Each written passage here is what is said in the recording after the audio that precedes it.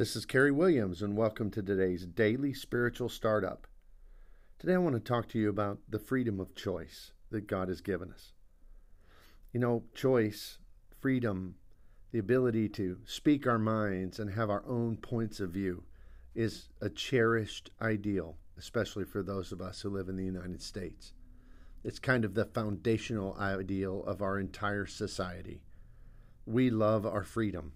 We love the freedom to speak our minds and to express ourselves, our freedom of religion, our freedom of speech. All of these things, they're very integral to us. But truly, as the Founding Fathers said, these truths are self-evident, that God gave that concept. In fact, in creation, the reason that we even exist is because God wanted us to have the choice to be able to choose Him. And, that makes sense. People often wonder, well, why doesn't God stop the evil in the world? Or why doesn't God deal with this or deal with that? The problem is that if He does some of those things that we would think in the moment were good, the effect would be that people wouldn't have choice anymore, free will.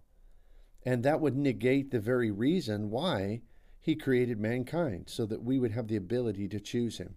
You see, in the absence of choice, there cannot be real love. I remember when my sweet wife and I were dating back in college, there was another young man who was quite sweet on her. Now, she never really was interested in him, but he pursued her strongly. And I remember it motivated me. I was going to make sure that she chose me, and that was never really an issue. But all these years, I've still remembered what it was like to know that she had the choice, that someone else desired her, wanted her, but she chose me. That is absolutely the essence of true love. And in the absence of choice, there is no real love. From the very beginning, God placed the tree of knowledge of good and evil in the garden. And think about it, that was the only thing that God really told them not to do, Adam and Eve. But yet it represented that they had freedom of choice. They could go a different way, and indeed, unfortunately, they did. But it also shows plainly that each of us are accountable for our own personal choices. In Ezekiel chapter 18, 20 through 32, it talks about how the Son will not bear the iniquity of the Father, and the Father will not bear the iniquity of the Son. You see, God has always given us freedom of choice. Now, you might think of illustrations in Scripture like Pharaoh, and the Bible does say after Pharaoh had already multiple times hardened his own heart, that God hardened his heart. What does that mean? God took away from him his freedom of choice? No. It's important to note that he had shown a pattern over and over and over. He had hardened his heart. And so God simply let him continue on that path and used it for His glory, for the good of the Israelite people. As He says in the New Testament, God works all things together for the good of those who love Him. Choice is essential to being able to, first of all, live. None of us would want to be robots. None of us would desire to not have options and not have choices.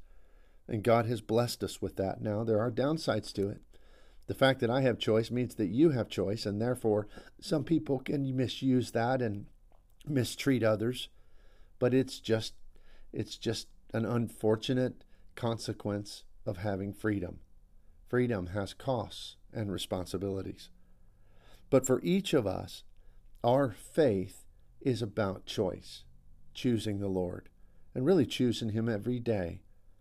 We all know and love that passage in Joshua 24, verse 15, where Joshua calls out to the Israelite people and says, "Choose for yourself this day whom ye shall serve."